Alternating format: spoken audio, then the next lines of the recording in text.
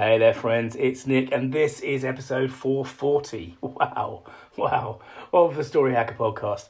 Welcome. I hope you're good. I want to try and put to bed today this idea that there are people who don't have stories, because it's, maybe not surprisingly, given what I do, it's a comment that I hear quite often. I don't think I really have a story, people will say. And it's just, well, I can only say my experience so far is that it's never been true.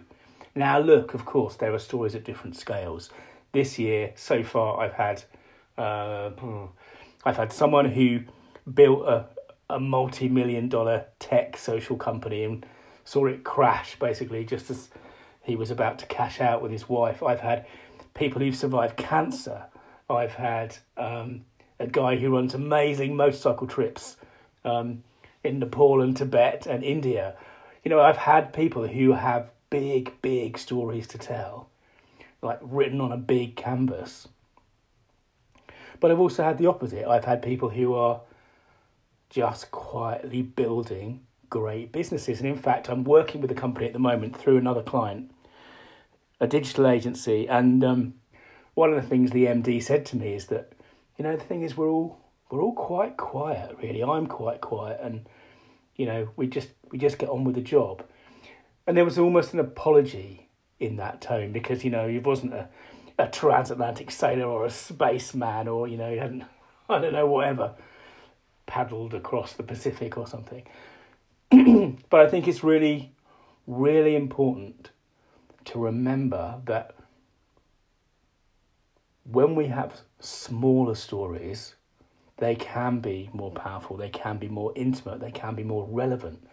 Because if you think about big stories, big canvases are amazing for getting attention.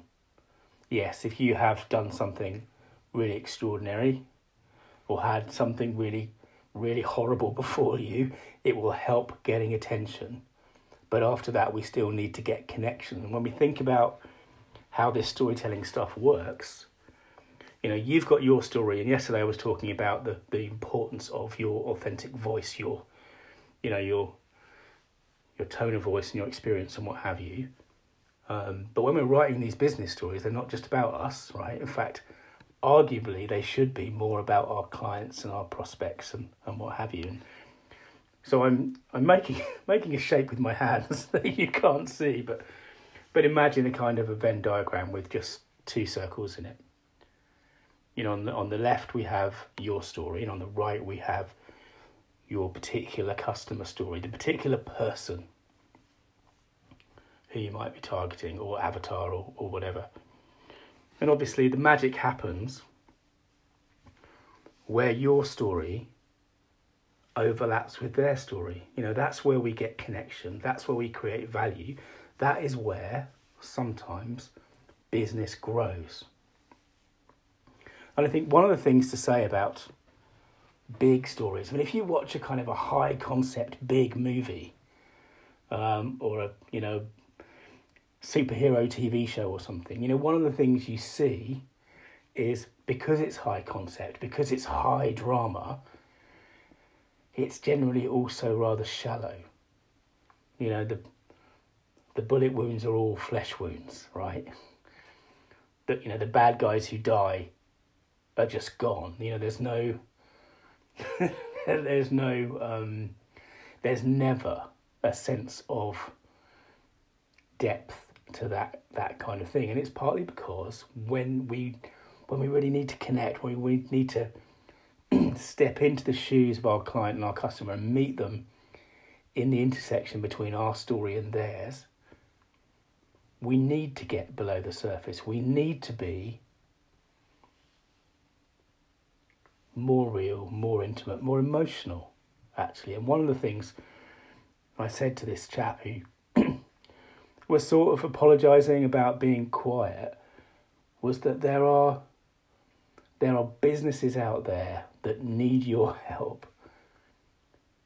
But one of the things they hate is the kind of the loudness of certain kinds of digital people, web people, marketing people, that kind of fake sincerity, that the psychological manipulation that I've talked about before, you know, in kind of copywriting or, you know, whatever it might be, that whole kind of conversion mindset, it won't work for them, not personally and perhaps not professionally either. So sometimes we can make a virtue out of our weaknesses and turn them into strengths. And I know that's a massive cliche, but it's definitely true in stories. It's definitely true because if we tell a good, consistent story, we have the time to really connect with other people. And, you know, we've talked about in the past how we can share our vulnerabilities. And that is one of the ways in which we can build empathy. You know, we can get that oxytocin flowing. Yeah. So I think when people say to me, I don't have a story really, what they're thinking of as a story and what I think of as a story are very different things. Because yes, it's great if you can grab your audience by the scruff of the neck. But even if you can't, you know, you're a person. You've had problems, you've had challenges, you've overcome things. Well, this is the essence of storytelling. You know, the hero is a character, male or female, who overcomes challenges to get something they value. And the act of storytelling is the act of sharing the value of that experience.